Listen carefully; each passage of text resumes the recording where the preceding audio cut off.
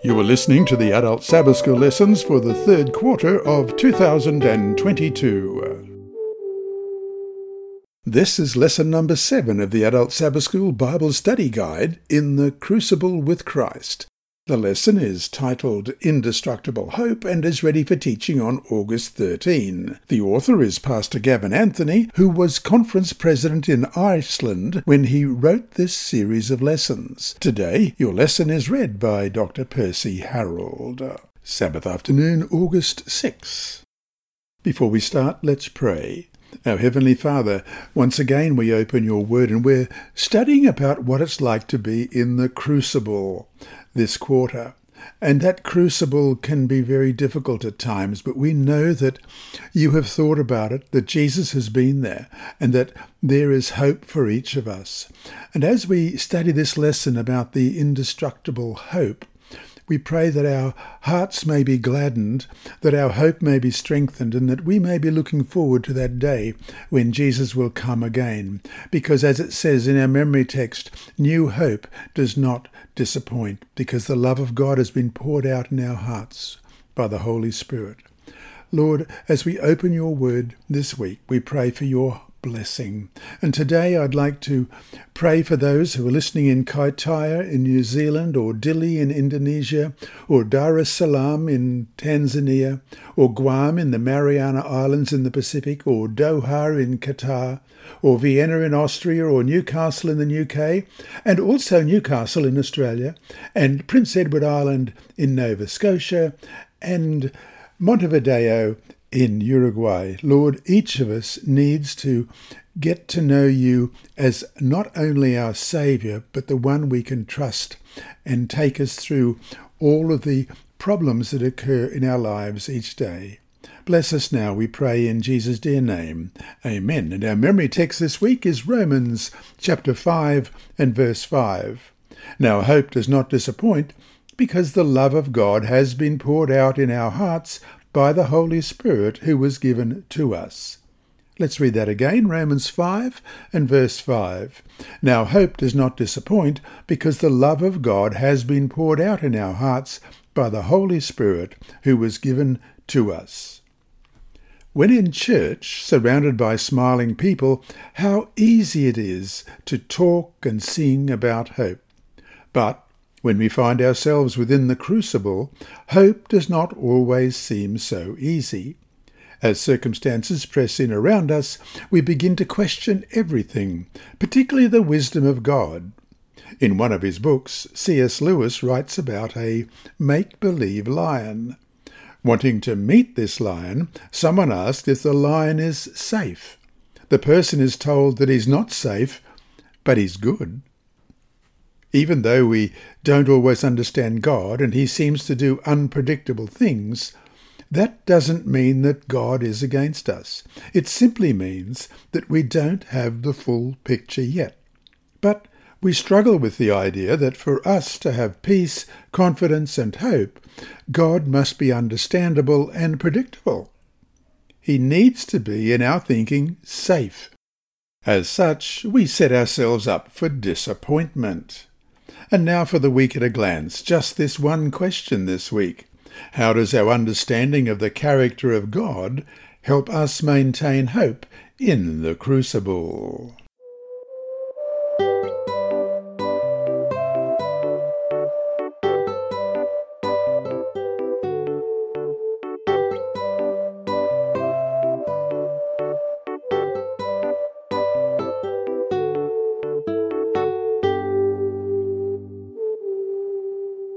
Sunday, August 7, the big picture. When we are hurting, it is very easy to presume that what happens to us is the only thing that matters. But there is a slightly larger picture than just me. As we read in Revelation 12, verse 7, and war broke out in heaven, Michael and his angels fought with the dragon, and the dragon and his angels fought. And Romans 8, verse 22, for we know that the whole creation groans and labours with birth pangs together until now. Read Habakkuk chapter 1, verses 1 to 4. What did Habakkuk face? Habakkuk chapter 1, beginning at verse 1, the burden which the prophet Habakkuk saw. O Lord, how long shall I cry, and you will not hear? Even cry out to you violence, and you will not save. Why do you show me iniquity and cause me to see trouble? For plundering and violence are before me. There is strife and contention arises. Therefore the law is powerless, and justice never goes forth. For the wicked surround the righteous, therefore perverse judgment proceeds. You might expect that God would say something like, "That's really terrible, Habakkuk. Let me come and help you immediately." But God's answer is the opposite. He tells Habakkuk that it is going to get worse. Read this in verses 5 to 11. "Look among the nations and watch, be utterly astounded, for I will work a work in your days, which you will not believe though it were told you. For indeed I am raising up the Chaldeans, a bitter and hasty nation, which marches through the breadth of the earth, to possess dwelling places that are not theirs. They are terrible and dreadful. Their judgment and their dignity proceed from themselves. Their horses also are swifter than leopards, and more fierce than evening wolves. Their chargers charge ahead. Their cavalry comes from afar. They fly as the eagle that hastens to eat. They all come for violence. Their faces are set like the east wind. They gather captives like sand. They scoff at kings, and princes are scorned by them. They deride every stronghold, for they heap up earthen mounds and seize it. Then his mind changes and he transgresses. He commits offence, ascribing this power to his God." Israel had been taken into captivity by the Assyrians, but God promises that worse is coming. The Babylonians will now carry away the people of Judah. Habakkuk cries out again in verses 12 to 17, and then waits to see what God is going to say. Let's begin at verse 12. "Are you not from everlasting, O Lord my God, my Holy One? You shall not die, O Lord. You have appointed them for judgment. O Rock, you have marked them for correction. You are of purer eyes than to behold evil, and cannot look on wickedness. Why do you look on those who deal treacherously, and hold your tongue when the wicked devours a person more righteous than he? Why do you make men like fish of the sea, like creeping things that have no ruler over them? They take up all of them with a hook. They catch them in their net, and gather them in their dragnet. Therefore they rejoice and are glad. Therefore they sacrifice to their net and burn incense to their dragnet, because by them their share is sumptuous, and their food plentiful. Shall they therefore empty their net and continue to slay nations without pity?" How does God's introduction to the promised destruction of Babylon in Habakkuk chapter 2, verses 2 and 3, bring hope? "Then the Lord answered me and said, Write the vision and make it plain on tablets, that he may run who reads it. For the vision is yet for an appointed time, but at the end it will speak, and it will not lie. Though it tarries, wait for it, because it will surely come. It will not tarry." Habakkuk chapter 2 is God's promise of the destruction of the Babylonians. Hebrews 10:37 quotes Habakkuk 2 verse 3, hinting of a messianic application to this promise in the future, as you read in Hebrews 10:37, "And yet a little while, and he who is coming will come, and will not tarry." With the same certainty that the destruction of Babylon was promised, so we also have the certainty of the destruction of Babylon the Great, as it says in Revelation 18, verse 2. Habakkuk was trapped between the great evil surrounding him and God's promise of worse to come. Yet this is precisely where we find ourselves in salvation history. Great evil is around us, but the Bible predicts that much worse is to come. The key to Habakkuk's survival is that he is brought to see the whole picture. Therefore, in chapter 3, he is able to pray an incredible prayer of praise because of what God will do in the future. And so to finish the day, read Habakkuk chapter 3, verses 16 to 19. What does Habakkuk identify as his reasons for hope? What is the hope of God's people as we wait for the last prophetic scenes to unfold? And how can you make this hope your own? Habakkuk chapter 3, beginning at verse 16. When I heard, my body trembled, my lips quivered at the voice. Rottenness entered my bones, and I trembled in myself, that I might rest in the day of trouble. When he comes to the people, he will invade them with his troops. Though the fig tree may not blossom, nor fruit be on the vines, though the labour of the olive may fail, and the fields yield no food, though the flock may be cut off from the fold, and there be no herd in the stalls, yet I will rejoice in the Lord. I will joy in the God of my salvation. The Lord God is my strength. He will make my feet like deer's feet, and he will make me walk on my high hills. To the chief musician with my stringed instruments.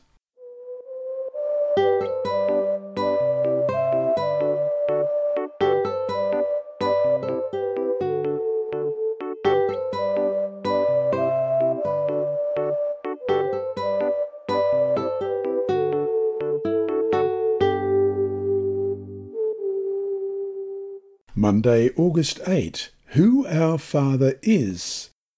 Oswald Chambers writes, "Have you ever been asking God what he is going to do? He will never tell you. God does not tell you what he is going to do. He reveals to you who he is." And that's from my utmost for his highest. What do you think Chambers means by this idea?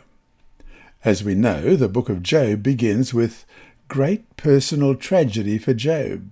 He loses everything except his life and his wife, and she suggests that he curse God and die in chapter 2, verse 9. What follows is a discussion in which his friends try to work out why it has all happened. Throughout all of these discussions, God remains silent. Then suddenly, in Job chapter 38, God appears and speaks. "Who is this that obscures my plans with words without knowledge?" he says in chapter 38, verse 2. Without pausing, God asks Job some 60 jaw-dropping questions. Open your Bible and scan through these in Job chapter 38 and 39. After the last question, Job replies, "I am unworthy. How can I reply to you? I put my hand over my mouth. I spoke once, but I have no answer. Twice, but I will say no more," in Job 40, verses 4 and 5. But God is not finished. He then begins again and asks another set of big questions in succession. Let's look at chapter 38 and 39 and see if we can find some of these 60 jaw-dropping questions. Verse 1, "Then the Lord answered Job out of the whirlwind and said, Who is this who darkens counsel by words without knowledge? Now prepare yourself like a man. I will question you, and you shall answer me. Where were you when I laid the foundations of the earth? Tell me, if you have understanding. Who determined its measurements? Surely you know. Or who stretched the line upon it? To what were its foundations fastened? Or who laid its cornerstone? When the morning stars sang together, and all the sons of God shouted for joy? Or who shut in the sea with doors, when it burst forth and issued from the womb, when I made the clouds its garment, and thick darkness its swaddling band, when I fixed my limit for it, and set bars and doors, when I said, This far you may come, but no farther, and here your proud waves must stop? Have you commanded the morning since your days began, and caused the dawn to know its place, that it might take hold of the ends of the earth, and the wicked be shaken out of it? It takes on form like clay under a seal, and stands out like a garment. From the wicked their light is withheld, and the upraised arm is broken. Have you entered the springs of the sea, or have you walked in search of the depths? Have the gates of death been revealed to you, or have you seen the doors of the shadow of death? Have you comprehended the breadth of the earth? Tell me if you know all this. Where is the way to the dwelling of light? And darkness, where is its place? That you may take it to its territory, that you may know the paths to its home. Do you know it because you were born then? Or because the number of your days is great? Have you entered the treasury of snow, or have you seen the treasury of hail, which I have reserved for the day of trouble, for the day of battle and war? By what way is light diffused, or the east wind scattered over the earth? Who has divided a channel for the overflowing water, or a path for the thunderbolt? To cause it to rain on a land where there is no one, a wilderness in which there is no man, to satisfy the desolate waste, and cause to spring forth the growth of tender grass? Has the rain a father? Or who has begotten the drops of dew, from whose womb comes the ice, and the frost of heaven, who gives it birth? The waters harden like stone, and the surface of the deep is frozen. Can you bind the cluster of the Pleiades, or loose the belt of Orion? Can you bring out Mazzaroth in its season, or can you guide the great bear with its cubs? Do you know the ordinances of the heavens? Can you set your dominion over the earth? Can you lift up your voice to the clouds, that an abundance of water may cover you? Can you send out lightnings, that they may go and say to you, Here we are? Or, who has put wisdom in the mind? Or, who has given understanding to the heart? Who can number the clouds by wisdom? Or who can pour out the bottles of the heaven when the dust hardens in the clumps, and the clods cling together? Can you hunt the prey for the lion, or satisfy the appetite of young lions when they crouch in their dens, or lurk in their lairs to lie in wait? Who provides food for the raven, when its young ones cry to God and wander about for lack of food? And then chapter 39, do you know the time when the wild mountain goats bear young? Or can you mark where the deer gives birth? Can you number the months that they fulfill? Or do you know the time when the bear young? They bow down, they bring forth their young, they deliver their offspring, their young ones are healthy, they grow strong with grain, they depart and do not return to them. Who set the wild donkey free? Who loosed the bonds of the onager? Whose home I have made the wilderness, and the barren land his dwelling. He scorns the tumult of the city, he does not heed the shouts of the driver. The range of the mountains is his pasture, and he searches after every green thing. Will the wild ox be willing to serve you? Will he bed by your manger? Can you bind the wild ox in the furrow with ropes? Or will he plough the valleys behind you? Will you trust him because his strength is great? Or will you leave your labour to him? Will you trust him to bring home your grain and gather it to your threshing floor? The wings of the ostrich wave proudly, but are her wings and pinions like the kindly stork's? For she leaves her eggs on the ground and warms them in the dust. She forgets that a foot may crush them, or that a wild beast may break them. She treats her young harshly as though they were not hers. Her labour is in vain without concern, because God deprived her of wisdom, and did not endow her with understanding. When she lifts herself on high, she scorns the horse and its rider. Have you given the horse strength? Have you clothed his neck with thunder? Can you frighten him like a locust? His majestic snorting strikes terror. He paws in the valley and rejoices in his strength. He gallops into the clash of arms, and he mocks at fear and is not frightened, nor does he turn back from the sword. The quiver rattles against him, the glittering spear and javelin. He devours the distance with fierceness and rage, nor does he come to halt because the trumpet has sounded. At the blast of the trumpet he says, Aha! He smells the battle from afar, the thunder of captains and shoutings. Does the hawk fly by your wisdom, and spread its wings toward the south? Does the eagle mount up at your command and make it nest on high? On the rock it dwells and resides, on the crag of the rock and the stronghold. From there it spies out the prey, its eyes observe from afar. Its young ones suck up blood, and where the slain are, there it is. Read Job's final response in Job 42, verses 1 to 6. What was God trying to tell Job, and what was the effect on him? Job 42, beginning at verse 1. Then Job answered the Lord and said, I know that you can do everything, and that no purpose of yours can be withheld from you. You asked, Who is this who hides counsel without knowledge? Therefore I have uttered what I did not understand, things too wonderful for me which I did not know. Listen, please, and let me speak. You said, I will question you, and you shall answer me. I have heard of you by the hearing of the ear, but now my eye sees you. Therefore I abhor myself, and repent in dust and ashes. God never answers any of the why questions of Job's friends, but God does paint a picture of his unparalleled greatness as revealed through the astonishing works of creation. After this, Job certainly does not need any answers. The need for explanations has been eclipsed by the overwhelming picture of the magnificence of God.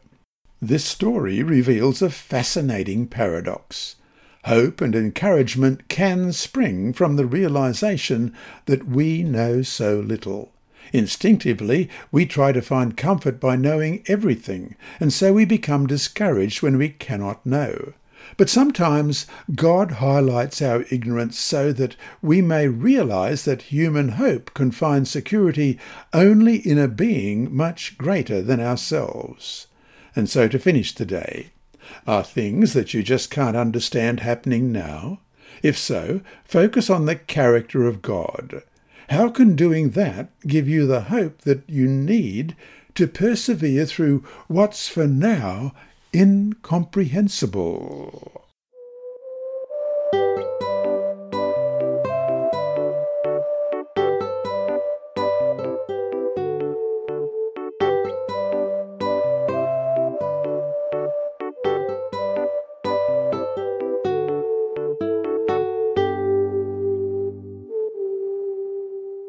Tuesday, August 9. Our Father's Presence. Isaiah 41 verse 13 reads, For I am the Lord your God, who takes hold of your right hand and says to you, Do not fear, I will help you. Someone once said, when God seems far away, who is the one who is moved? When problems strike, we presume that God has deserted us. The truth is that He hasn't gone anywhere. God's presence seems very far away to the Jews in exile, yet, through Isaiah, God assures them of future deliverance. However, while the actual return to Jerusalem was still many years in the future, God wanted his people to know that he had not moved away from them and that there was every reason for hope. Read Isaiah 41, verses 8 to 14. What reasons for hope can you identify for people waiting eagerly for future deliverance? How does this promise help us as we wait for our exile on earth to end? Isaiah 41, beginning at verse 8, But you, Israel, are my servant, Jacob, whom I have chosen, the descendants of Abraham, my friend. You, whom I have taken from the ends of the earth and called from its farthest regions, and said to you, You are my servant. I have chosen you and have not cast you away. Fear not, for I am with you. Be not dismayed, for I am your God. I will strengthen you. Yes, I will help you. I will uphold you with my righteous right hand. Behold, all those who were incensed against you shall be ashamed and disgraced. They shall be as nothing. And those who strive with you shall perish. You shall seek them and not find them. Those who contended with you, those who war against you shall be as nothing, as a non-existent thing. For I, the Lord your God, will hold your right hand, saying to you, Fear not, I will help you. Fear not, you worm Jacob, you men of Israel. I will help you, says the Lord, and your Redeemer, the Holy One of Israel. One of the most powerful images in these verses is found in verse 13. The sovereign God of the universe says that his people do not need to fear because he is the one who takes hold of your right hand. It is one thing to imagine God guiding events on earth from a big throne light years away from our earth, but it is an altogether different picture to realize that he is close enough to hold the hands of his dearly beloved people. When we are busy, it can be hard to remember that God is so close to us. But when we do remember that he is Emmanuel, God with us, it makes a difference, such a difference. When God's presence is with us, so are his purposes, his promises, and his transforming power. And so to finish the day, over the next few days, try an experiment. At every moment possible, try to remind yourself that the God of the universe is close enough to you to hold your hand and is personally promising you help. Keep a record of how this changes the way you live. Be prepared to discuss your experience in class on Sabbath.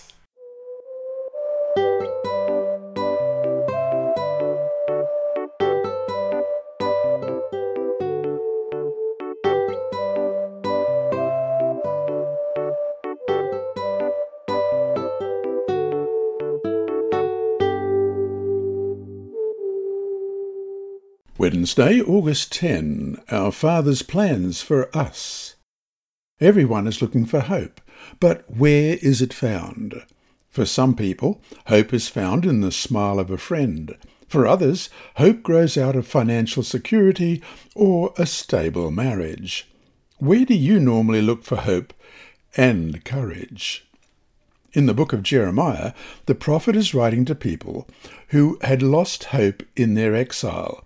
By the rivers of Babylon we sat and wept when we remembered Zion, we read in Psalm 137, verse 1. But even though they are heartbroken, Jeremiah lays out reasons they should not give up hope. What reasons for hope are given in Jeremiah 29, verses 1 to 10? Now, these are the words of the letter that Jeremiah the prophet sent from Jerusalem to the remainder of the elders who were carried away captive, to the priests, the prophets, and all the people whom Nebuchadnezzar had carried away captive from Jerusalem to Babylon. This happened after Jeconiah the king, the queen mother, the eunuchs, the princes of Judah and Jerusalem, the craftsmen, and the smiths had departed from Jerusalem. The letter was sent by the hand of Elasah, the son of Shaphan, and Gemariah, the son of Hilkiah, whom Zedekiah king of Judah sent to Babylon, to Nebuchadnezzar king of Babylon, saying, Thus says the Lord of hosts, the God of Israel, to all who were carried away captive, whom I have caused to be carried away from Jerusalem to Babylon, build houses and dwell in them, plant gardens and eat their fruit, take wives and beget sons and daughters, and take wives for your sons and give your daughters to husbands, so that they may bear sons and daughters, that you may be increased there and not diminished. And seek the peace of the city where I have caused you to be carried away captive, and pray to the Lord for it, for in its peace you will have peace. For thus says the Lord of hosts, the God of Israel, Do not let your prophets and your diviners who are in your midst deceive you, nor listen to your dreams which you cause to be dreamed. For they prophesy falsely to you in my name. I have not sent them, says the Lord. For thus says the Lord, after 70 years are completed at Babylon, I will visit you and perform my word, my good word toward you, and cause you to return to this place. In this passage, there are three important sources of hope worth highlighting. First, God tells his people that they should not give up hope because their situation is not the result of chance or unpredictable evil. For God himself says, I carried Judah into exile from Jerusalem to Babylon, in Jeremiah 24, verse 9. Though evil seems to surround them, Judah has never left the centre of God's hands. Second, God tells his people that they should not give up hope because he can work even within their present difficulties. Also, seek the peace and prosperity of the city to which I have carried you into exile. Pray to the Lord for it, because if it prospers, you too will prosper. And that's verse 7.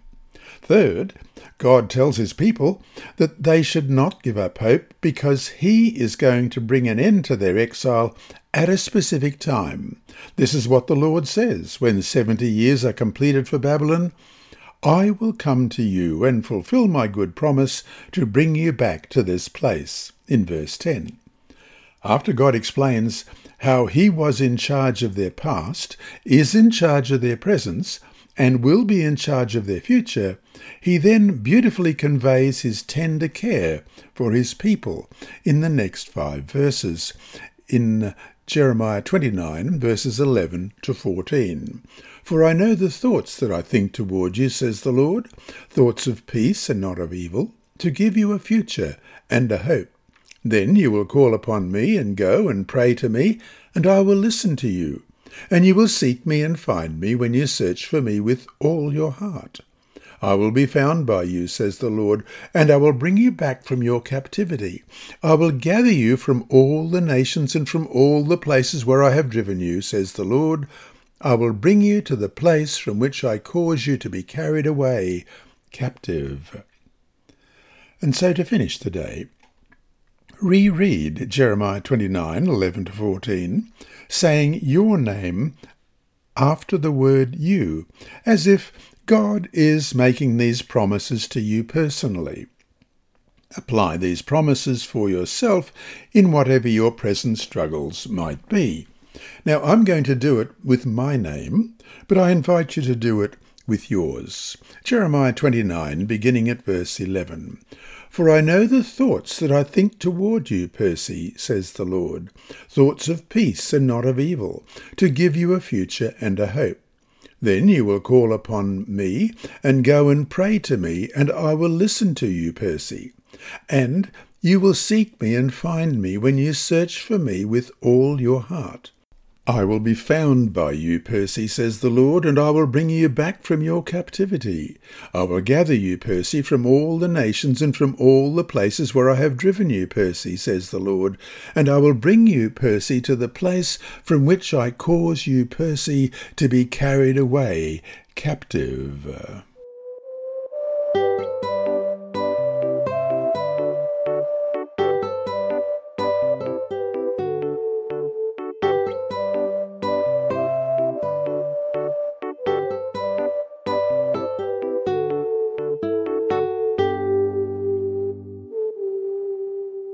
Thursday, August 11, Our Father's Discipline.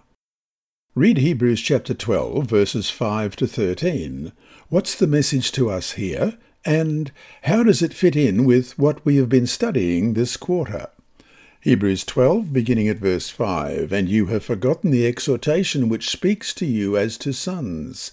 My son, do not despise the chastening of the Lord, nor be discouraged when you are rebuked by him.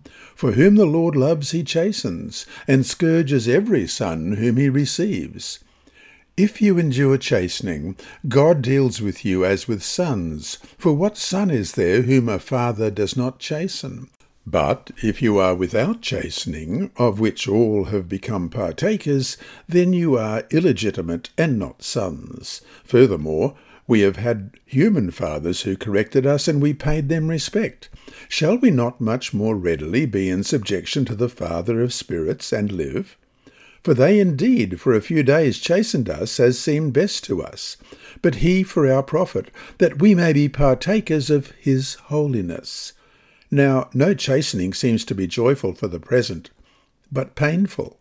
Nevertheless, afterward it yields the peaceable fruit of righteousness to those who have been trained by it.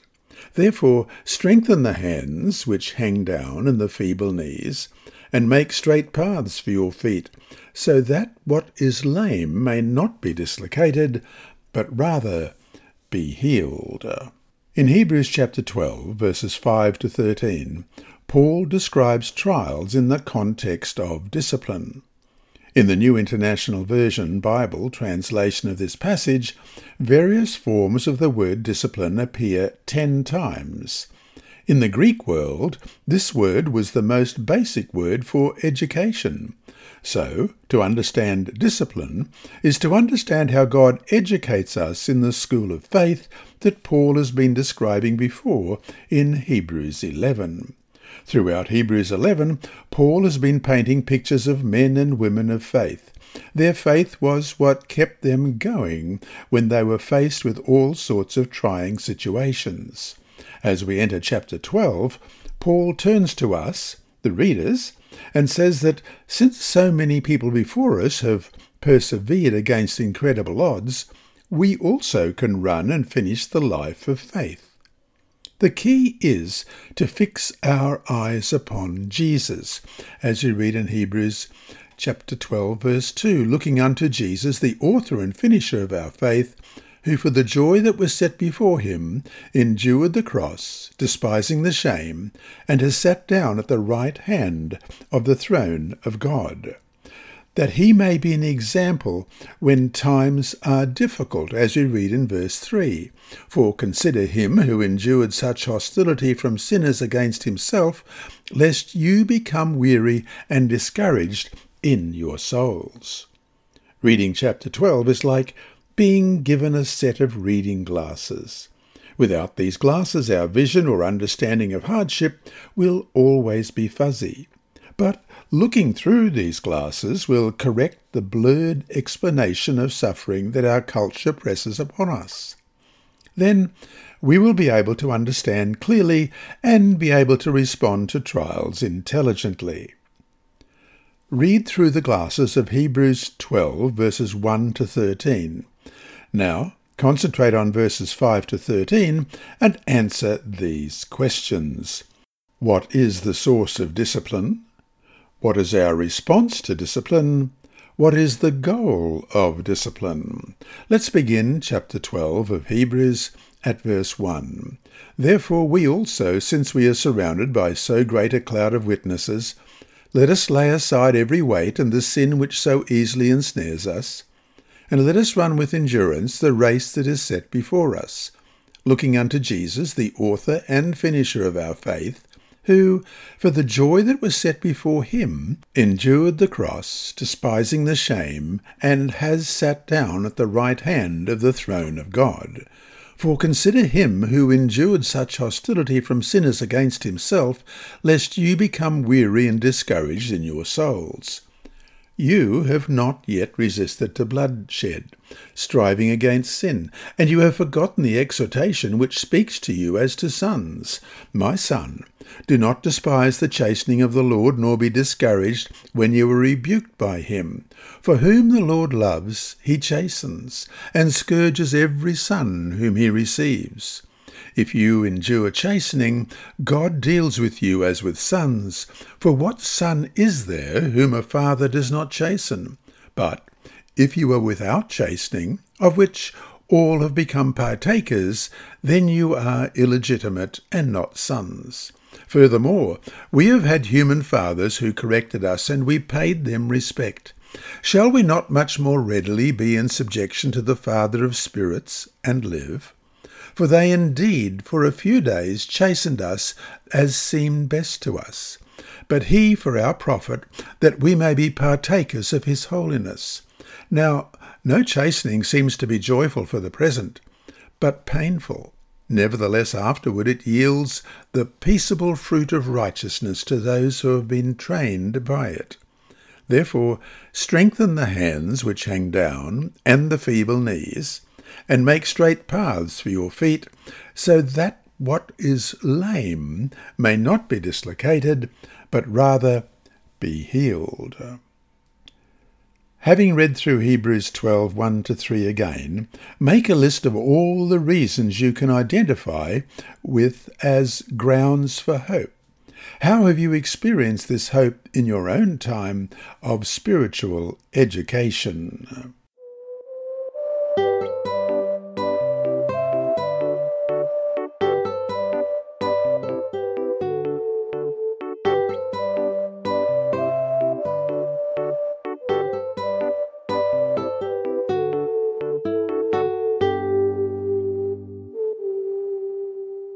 Friday, August 12.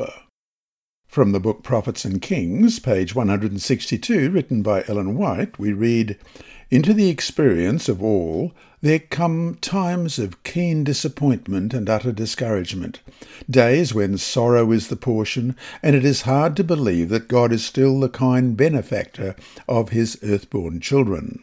Days when troubles harass the soul till death seems preferable to life. It is then that many lose their hold on God and are brought into the slavery of doubt, the bondage of unbelief. Could we at such times discern with spiritual insight the meaning of God's providences, we should see angels seeking to save us from ourselves, striving to plant our feet upon a foundation more firm than the everlasting hills, and new faith, new life would spring into being." End of quote. And that brings us to our 5 discussion questions for this week. 1.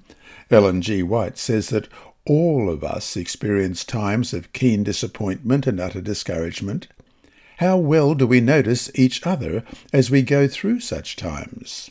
How can we better learn to be agents of hope for each other when we experience such bitter disappointments? 2. As a class, go over your answers to Tuesday's final question. What difference did it make in your life as you kept the reality of God's nearness ever before you? 3. In class, read aloud sections in Job chapter 38, 39, 40 and 41. What kind of picture of God does it present? What do you learn that gives you hope and encouragement? How does the Sabbath fit into this picture?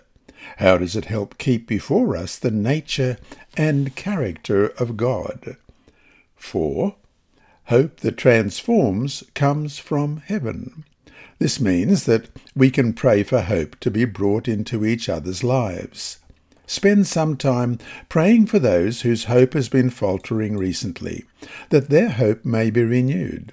More than that, what can you do for others who are in a losing struggle to find hope? And 5. If someone is willing, ask that person to recount a time that despair and trials caused him or her to lose hope and faith. What turned that person around? What can we share with one another that can help when we are in times of doubt and despair?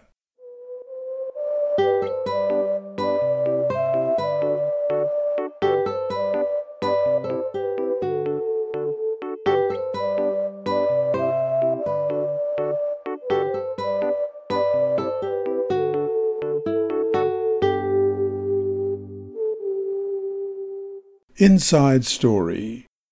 And here's Sibylla reading the 7th part of our continuing mission story for this quarter. Thank you, Sibylla. Father Surrenders, Part 7 by Andrew McChesney.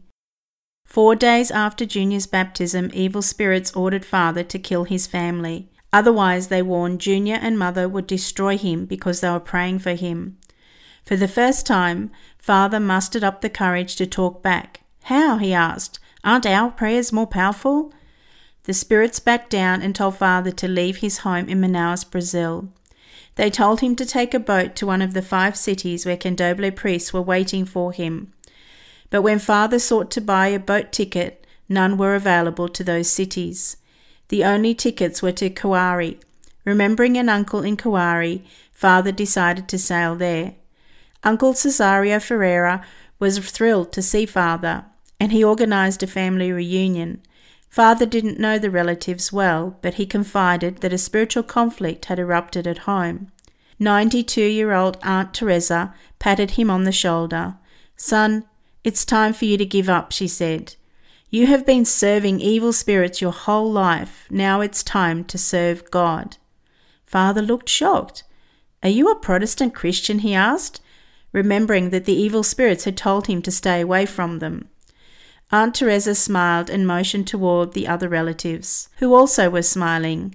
"Son, we're all Protestant Christians," she said.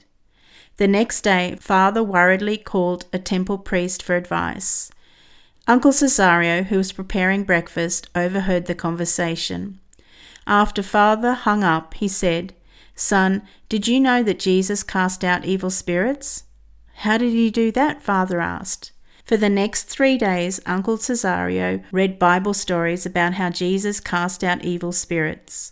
On the 4th day, he told about the man possessed by a legion of evil spirits in Mark 5, verses 1 to 19. Father was surprised that the spirits told Jesus, "My name is Legion, for we are many," in verse 9. "That's true," he said. "When I went to the church for Junior's baptism, I went with a legion of evil spirits." The 5th day, Uncle Cesario didn't tell any stories. Father was afraid to ask why, and he went for a long walk. That evening, he became upset when a temple priest called him to ask for help securing animals for sacrifices.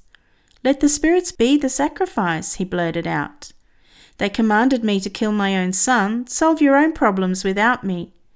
Father, still upset, sat down at the temple for supper. "Son," Uncle Cesario said, "did you know that the devil killed Job's own son and other children?" Father had never heard of Job, and he wept as he heard the story from the Bible. At the end, Father said, "I've made a decision.